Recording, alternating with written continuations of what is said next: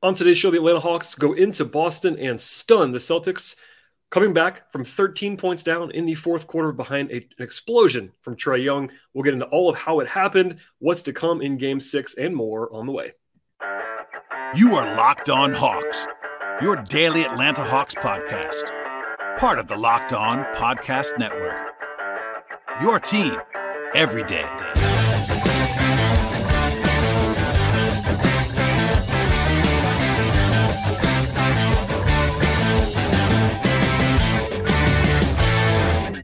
Hello, friends. Welcome to episode 1460 of the Locked On Hawks podcast. I am your host, Brad Rowland, coming to you on a Tuesday evening into Wednesday. And today's show is brought to you by the Game Time app.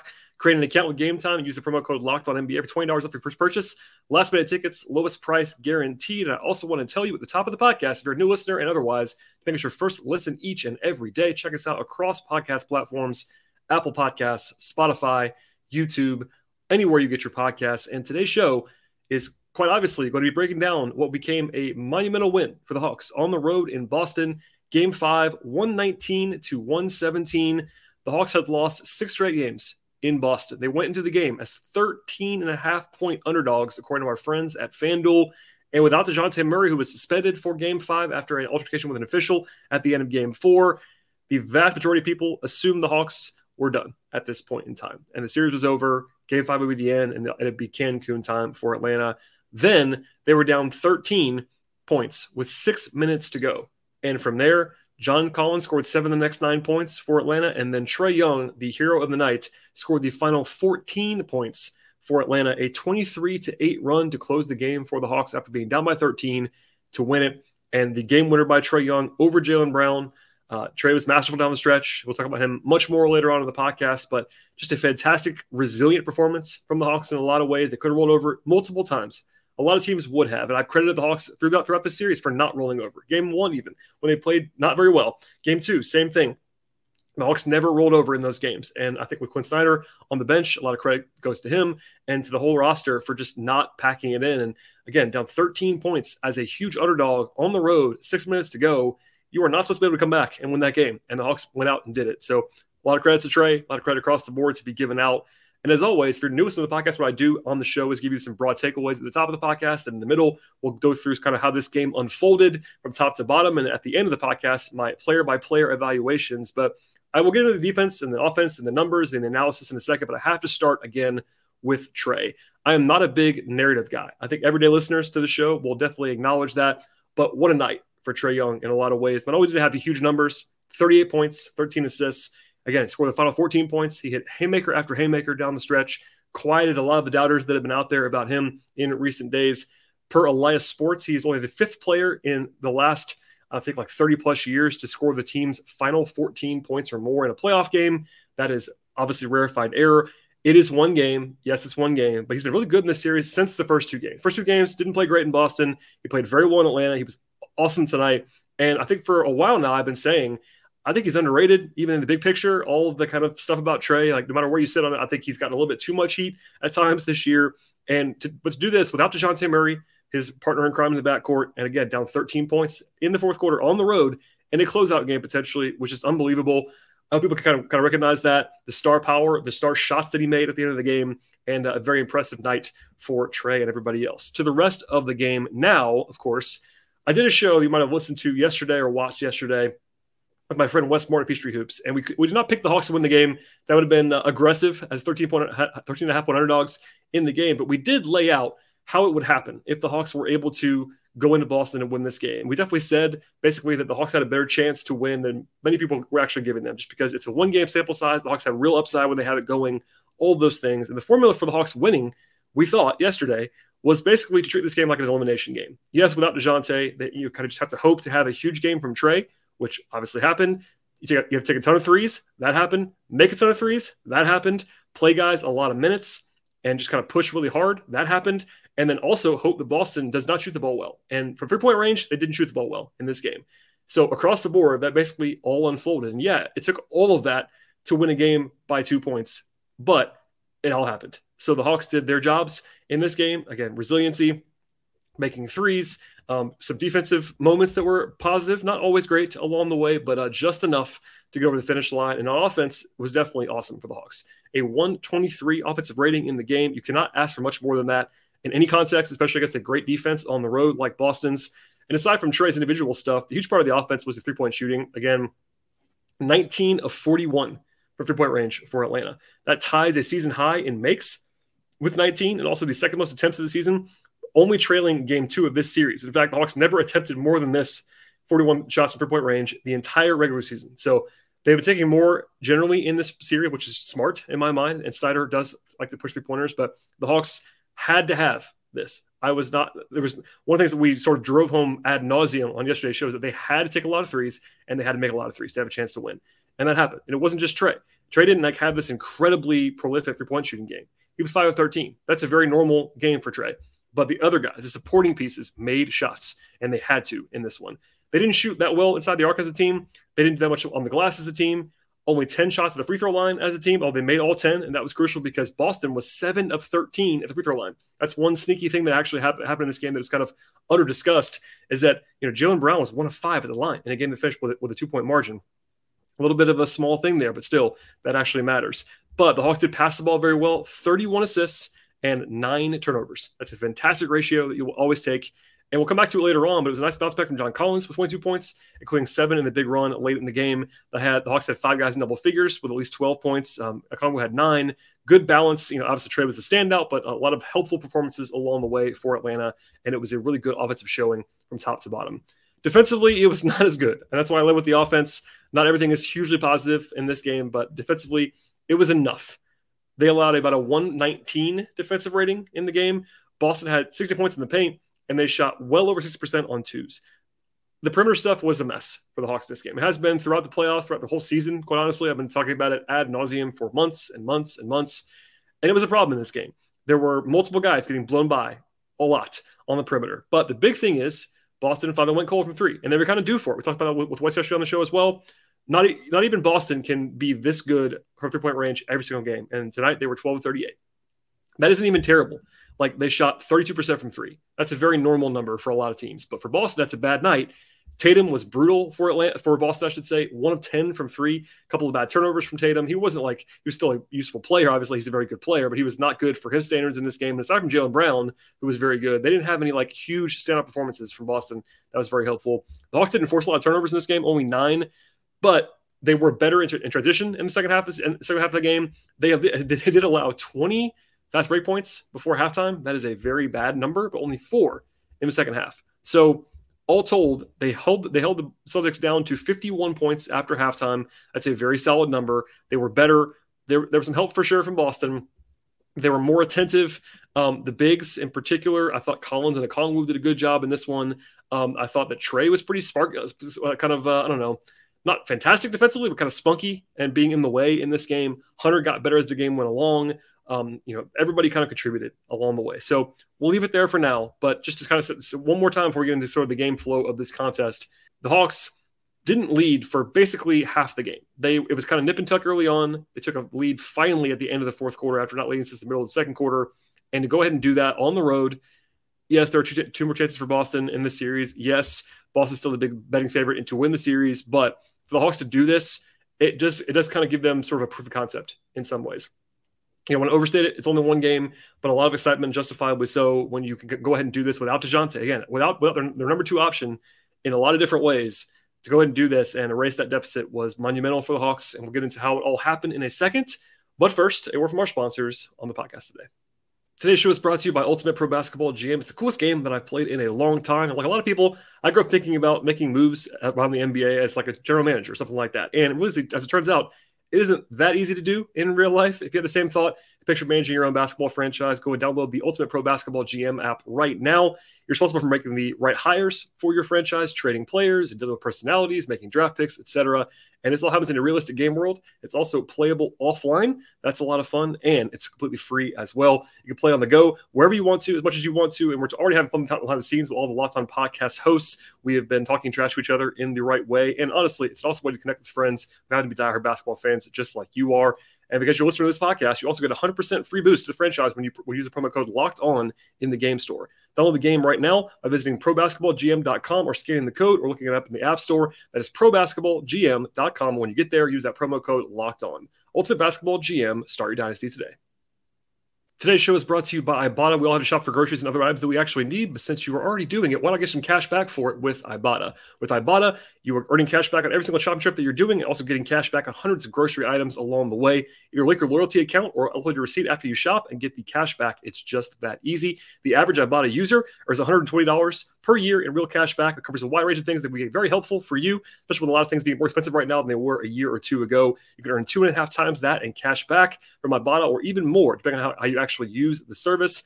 Ibotta gives you real cash back as well. It's not points. Other apps gives you points that you actually don't amount to much, but with Ibotta, you actually get real cash back to your account or PayPal or with gift cards. You can earn cash back on hundreds of online brands and retailers too when you start with Ibotta, and that includes Lowe's and Macy's and Sephora, Best Buy, and more. Right now, Ibotta is offering our listeners $5 just by trying the service by using the promo code LOCKED when you register. Go to the App Store or Google Play Store, download the free Ibotta app, and use the promo code LOCKED. That is IBOTTA in the Google Play or App Store, and use that promo code LOCKED.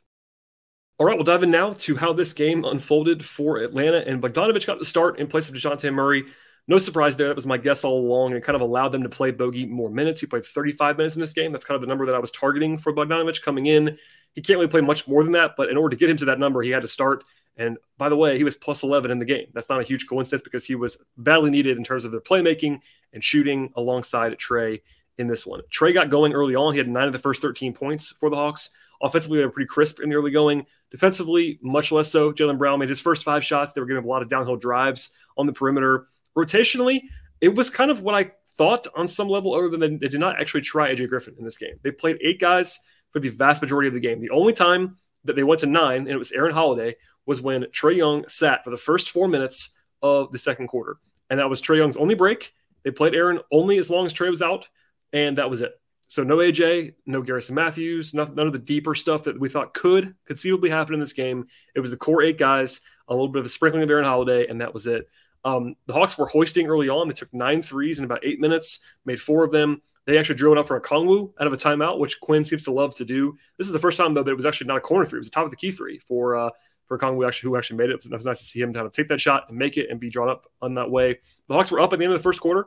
They scored 30 points on 24 possessions. They were good from 3-point range, made 6 of those in the early going, took care of the ball. And although I thought transition defense was definitely a glaring problem in the first quarter, I said it once before, but Aaron Holiday played for 4 minutes. They did make sure to have Bogey on the floor with Aaron in general, and this probably won't matter moving forward with Murray back, but I think that having the ball in Aaron Holiday's hands is not a good idea. I don't mind him playing, but he should be basically treated as a very small wing.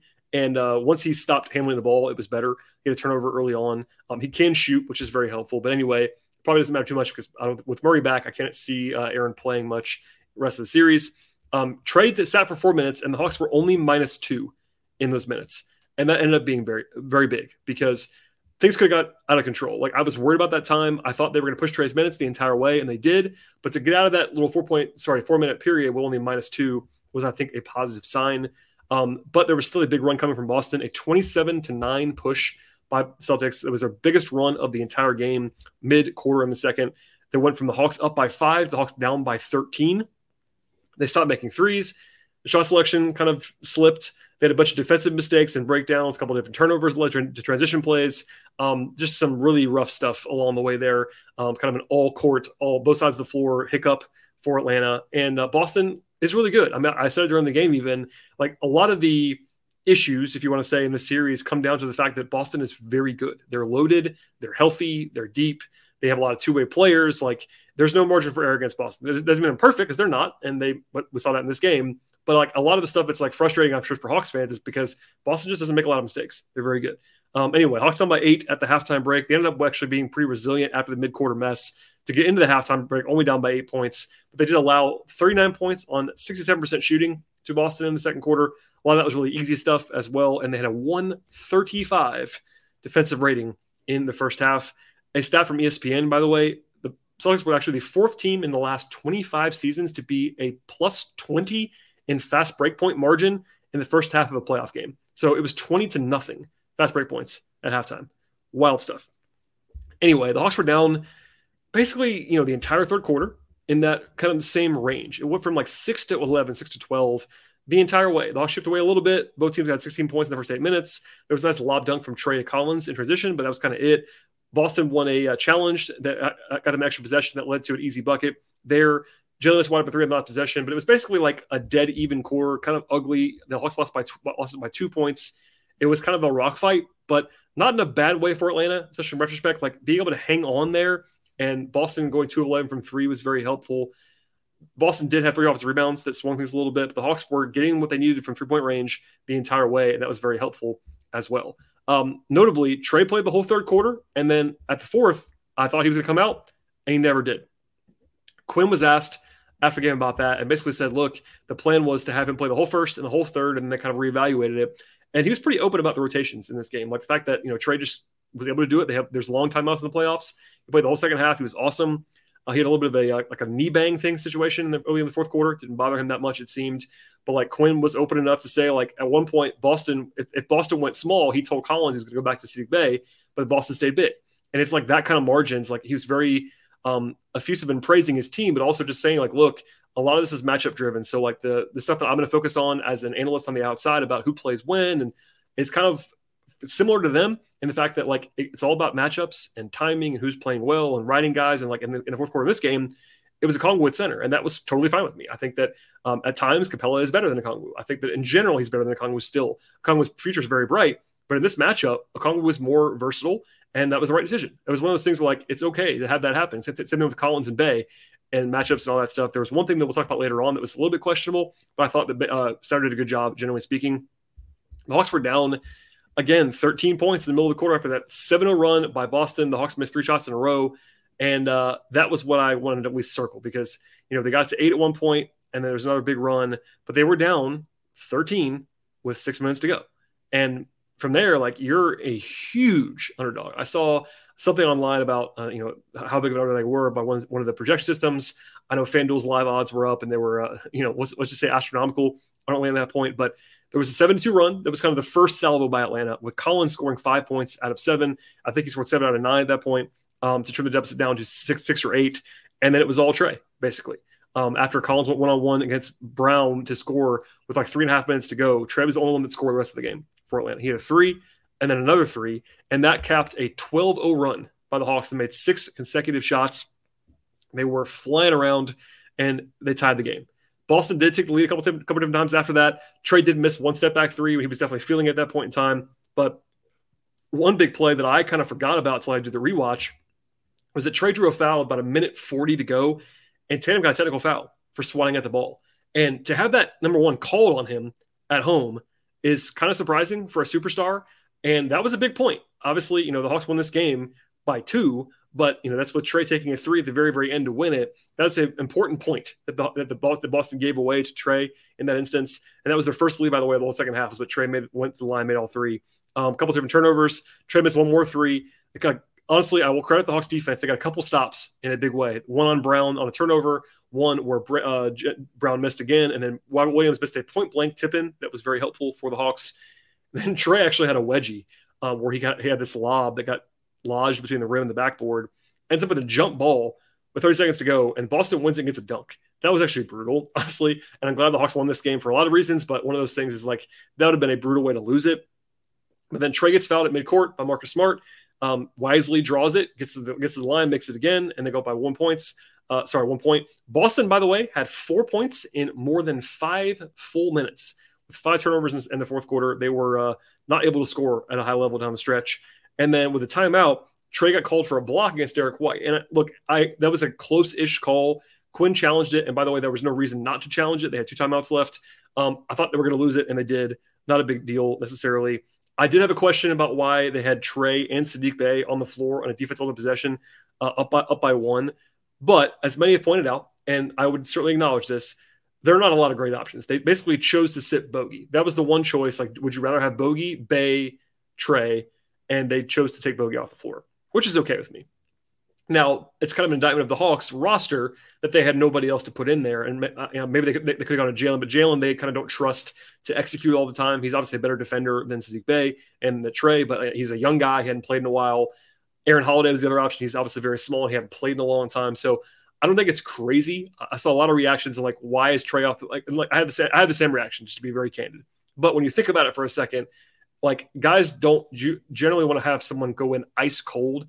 Like, yeah, they could have used like a Capella Congo lineup. They could have done that. But that's not practical probably in that situation. They could have gone to a defense only guy, but they don't really have a lot of like those guys on this roster. So I get it. But I also think that it's not totally egregious, especially because teams like to have their best player on the floor.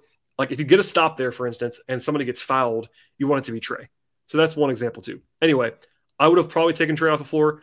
I get why they didn't, and not a huge deal there. Anyway, they foul White. He makes both free throws. The Hawks are down by 1. Timeout to advance the ball. And then Bay throws it to Trae in the backcourt. And it's one-on-one against Jaylen Brown. He takes a step back 3, and he buries it from 30 feet away. Not always the best shot. You know, the math would tell you that down by 1, you probably don't want a 30-footer necessarily. But Trae, being the star that he is, knew what he wanted to do, got to the shot that he wanted, and it's just a superstar shot. And I'm not sure why Boston was so passive with it. Like they did run, if you watch the playback, Smart runs a double team at him, but very late to the point where like basically he's only there if Trae decides to try to drive on Brown. But with his size, like I think Brown could have been crowding him a little bit more probably, but Trae did a good job separating and just buries it. And the Hawks, by the way, hit 6 threes in the fourth quarter, including 3 from Trae. It wasn't over. I will say that. So it goes in with 1.8 seconds to go, and Boston has a timeout. So they advance the ball. Hawks only up by 2. Like it's plenty of time. But on the initial inbounds, Collins sneakily deflects the pass that was going to Al Horford. That actually wasted a second, actually 1.3 seconds. That was a huge play that no one really paid attention to for obvious reasons, but that was big because then Boston had to really hurry it, and Tatum got the ball and like had to kind of like jack one up with no room. So that was a sneaky important play by Collins to just kind of tap the ball and have it be in bounds. And at the end of all that craziness, the Hawks emerged with a victory, and it was an absolute wow. When I have more of the player stuff in a second, but one additional stat, courtesy of my friend Matt Moore of the Action Network, and he has this. It's over the last 20 years, teams leading 3-1 in a series as the favorite. So basically, the home team playing Game 5 at home up 3-1 was 54-4 when leading after 3 quarters. So basically, you know, the higher seeded team playing at home Game 5, 54-4 leading after 3 quarters. Beyond that, same situation. That team was 30-0. Higher seeded team playing at home up double digits after 3 quarters, as Boston was 30-0. And now they're 30-1 because Boston lost as a double digit, with a double digit lead, I should say, as a 13.5 point favorite at home, higher seed, all that stuff. And it was a lot of Trae Young on the stretch. Again, one more time, Trae was ridiculous. It was not only Trae. They got a lot of stops. I will credit the Hawks now. Defensively in the fourth quarter, they were much better. Boston helped them out in some ways, but they got 4 or 5 stops in a sequence that were very important as the run was happening. When the Hawks made their big push, you can't just do that just scoring. You have to get stops along the way, and the Hawks finally did it, and Trae just made shot after shot after shot, and that was the end of that. All right, we'll get into the individual player breakdown stuff in a second, but first, a word from our sponsors on today's podcast. Today's show is brought to you by Game Time. If you've ever been trying to find tickets to a big event at the last minute, it can be really stressful. Probably not the best idea either for your emotions or even your wallets.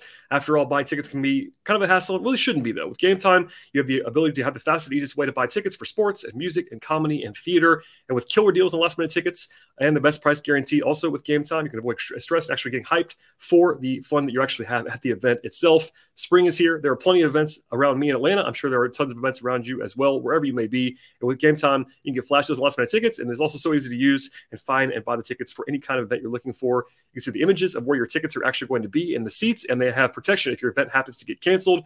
Forget planning months in advance. Game Time has deals on tickets right up to the actual day of the event, and with a Game Time guarantee, you get the best price possible. If you find tickets in the same section, in the same row for less, Game Time will credit you 110% of the difference. It's the fastest growing ticketing app in the country for a reason. You can buy tickets just a matter of seconds. Plus, those tickets will actually be sent directly to your phone to make things very easy and convenient for you. Download the Game Time app right now. Create an account and use that promo code LOCKEDONNBA for $20 off on your first purchase.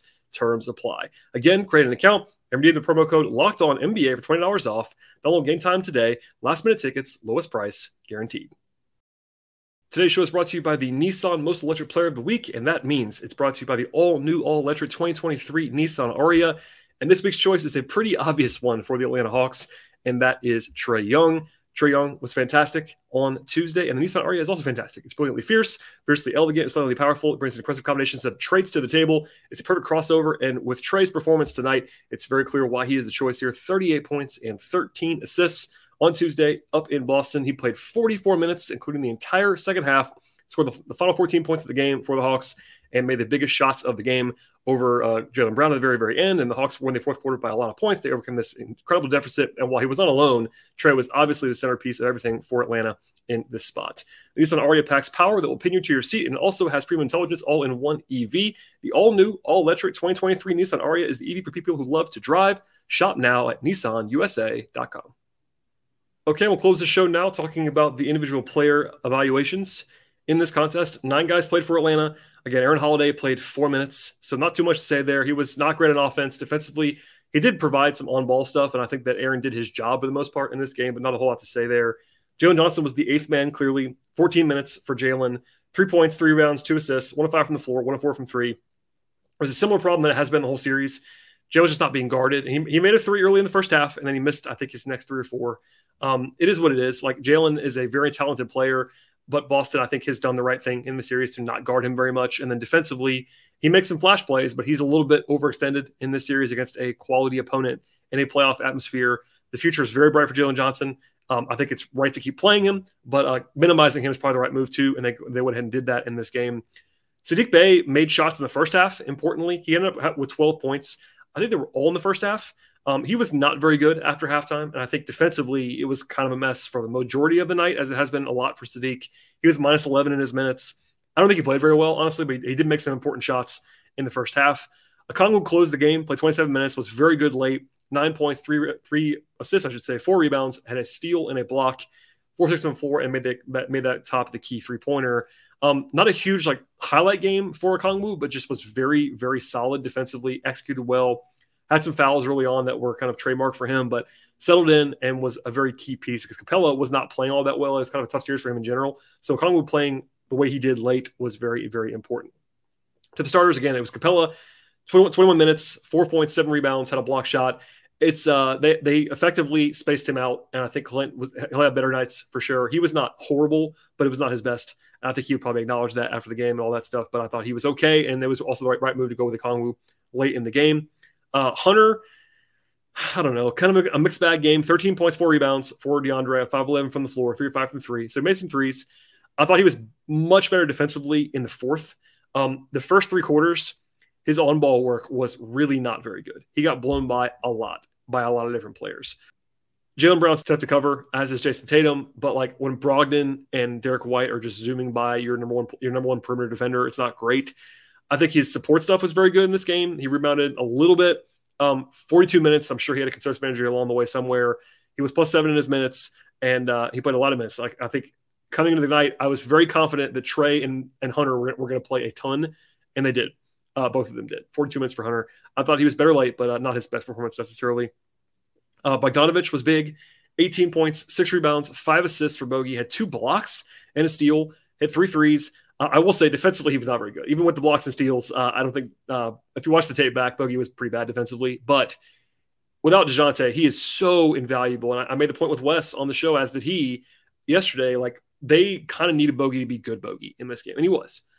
He wasn't super duper high volume Bogey, but 18 points on 10 shots is awesome, basically. 5 assists, plus 11, game best by anybody on the floor, and 35 minutes. I mean, and they had just to have another guy out there that can create their own shot and create for others. His passing was very valuable in this game, and I thought Bogey was huge.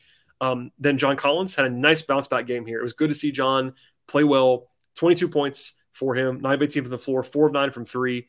And Boston's leaving him open, and they should. I mean, as much as I am certainly accurately painted as a guy who thinks Collins is better than some people do, I think Collins has been overly maligned this season. His shooting has been a problem this year. It's been very clear. I thought it was better the second half of the season. He made a lot more shots. I think it was 38% post All-Star break. But in the playoffs, they're not guarding him very much. And to his credit in this game, there was a spot in the first quarter, I believe it was, when he should have taken a shot, and he didn't. And he pump faked it, and it ended up in a bad possession. And I'm very confident that Snyder and everybody else said, you got to shoot that. And the next time down, literally the next possession, catch and shoot 3, no hesitation, buried it. And that was big because that gave him some comments, I think. And 4 of 9 is like not incredible. I mean, it's obviously very solid, but 9 attempts. He wasn't shy about doing that. And I think he actually got the chance to run some more pick and roll in this game. This is probably more of a topic for later on, but we talked about this a lot early in the season and even in the offseason. Like, I think that having Murray changed things for John Collins, and not necessarily in the best way on offense. I think John's role is a topic of conversation for a lot of people on the roster on offense, but having a guy like Murray versus what they had previously with floor spacers made it even more so that Collins became this very narrow band of spot up shooter, which is not his best attribute. So without Murray, they just had him do more in this game. There were more of those like in between possessions where he had guys in the post and mismatches, and him taking 18 shots is important, and it worked out very well. He was efficient, he was effective, and I thought, late he was the only one other than Trae. I think Okongwu had one layup or dunk, but other than Trae, he was the only one that scored in the final like 8 minutes. So Collins was really good in this game. Good to see that all the way around. He's got to make shots again in Game 6. It's not going to stop being a problem. Boston's not going to change their defensive approach. They're not going to guard him as much still in Game 6, but he made shots here, and that was good to see in a one-game sample size. And then I said a lot about Trae, but just one more time, 38 points, 13 assists for Trae, 2 steals. He was competitive defensively. I don't think he was fantastic, but he was not their weakest link defensively. I think there's always some national narratives about the Hawks perimeter defense. And look, I'm the first to say, and I have been all year long, dating back to the summer, the Hawks perimeter defense is not good. But when you say that, and when it's true, people, I think, inaccurately attribute that just to Trae. And that's just not the case. Trae is not a positive defender. He's never going to be. But I thought he competed defensively. If you watch the tape in this game, he had some moments where he was bad. There's no question about that. But he wasn't even their worst. In my mind, he was not their worst perimeter defender in this one.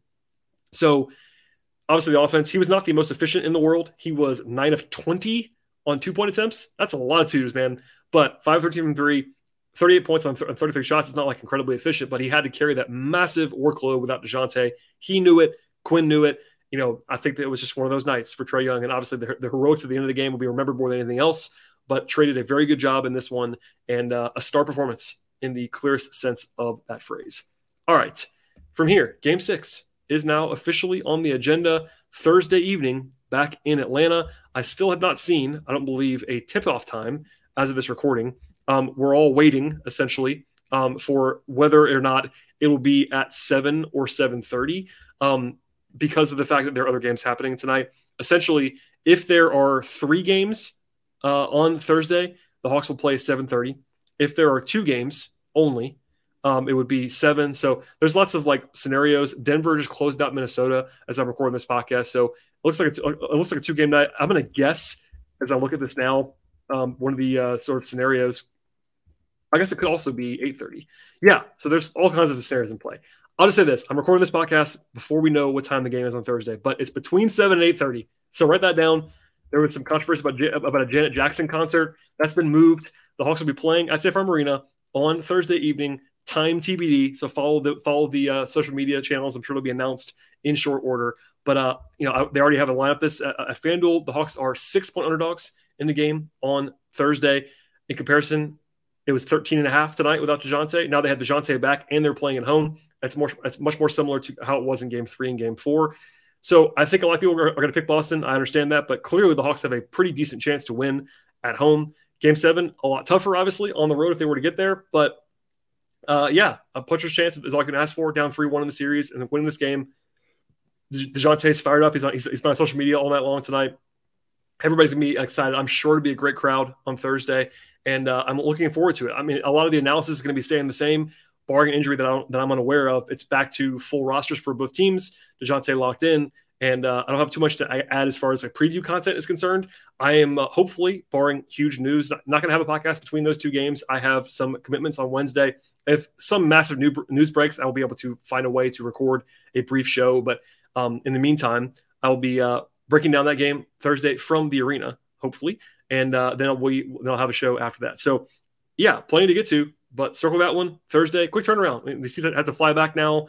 Wednesday will be an interesting kind of prep day, and then Thursday night, so about 44 hours from now, something like that. As I'm recording this podcast, will be the next game on the agenda, and the Hawks have another do or die scenario. Snyder said after the game, he was very clear about this.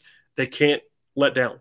They were up for this game. He said it was a different team than it was in game 4. I would agree, but they have to have that exact same energy again. And I think maybe there's a little bit of galvanization when you know that you're shorthanded, and maybe guys come together and play a little bit harder, just intuitively, and they can't not do that again just because DeJounte's back in game 6. So we'll have full coverage of that game. I'll have some written stuff on my Patreon as well, patreon.com/BTRowland. Follow me on Twitter at BT Rowland. Follow the show on Twitter at Locked On Hawks. And please, if you are a new listener, please consider subscribing to the podcast across your podcast platforms. Anywhere you get your podcasts, Apple Podcasts, Spotify, we're on Google Play, Odyssey app, all those places online, Overcast. Also on the video side, we're on YouTube. Likes and subscriptions and all that fun stuff, they're appreciated as well. Ratings and reviews, all of that. And just tell a friend. I really do appreciate everybody listening to the podcast, but please help us to spread the word. It's a big time for the podcast for obvious reasons, try to grow the show. And just as a preview, as soon as this series ends or when the season ends, whenever it's going to be, we don't stop recording the podcast. Draft stuff, free agency stuff, team building, roster, all that. It never stops. So please consider subscribing to the podcast right now. I do appreciate that. Check out the entire Locked On Podcast Network as well. All right, that's it for me on this podcast. Please stay tuned. We'll be back again after the game on Thursday. And really, if you're a Hawks fan, I would say enjoy this one. It was a lot of fun, and we'll have more on this feed in the coming days.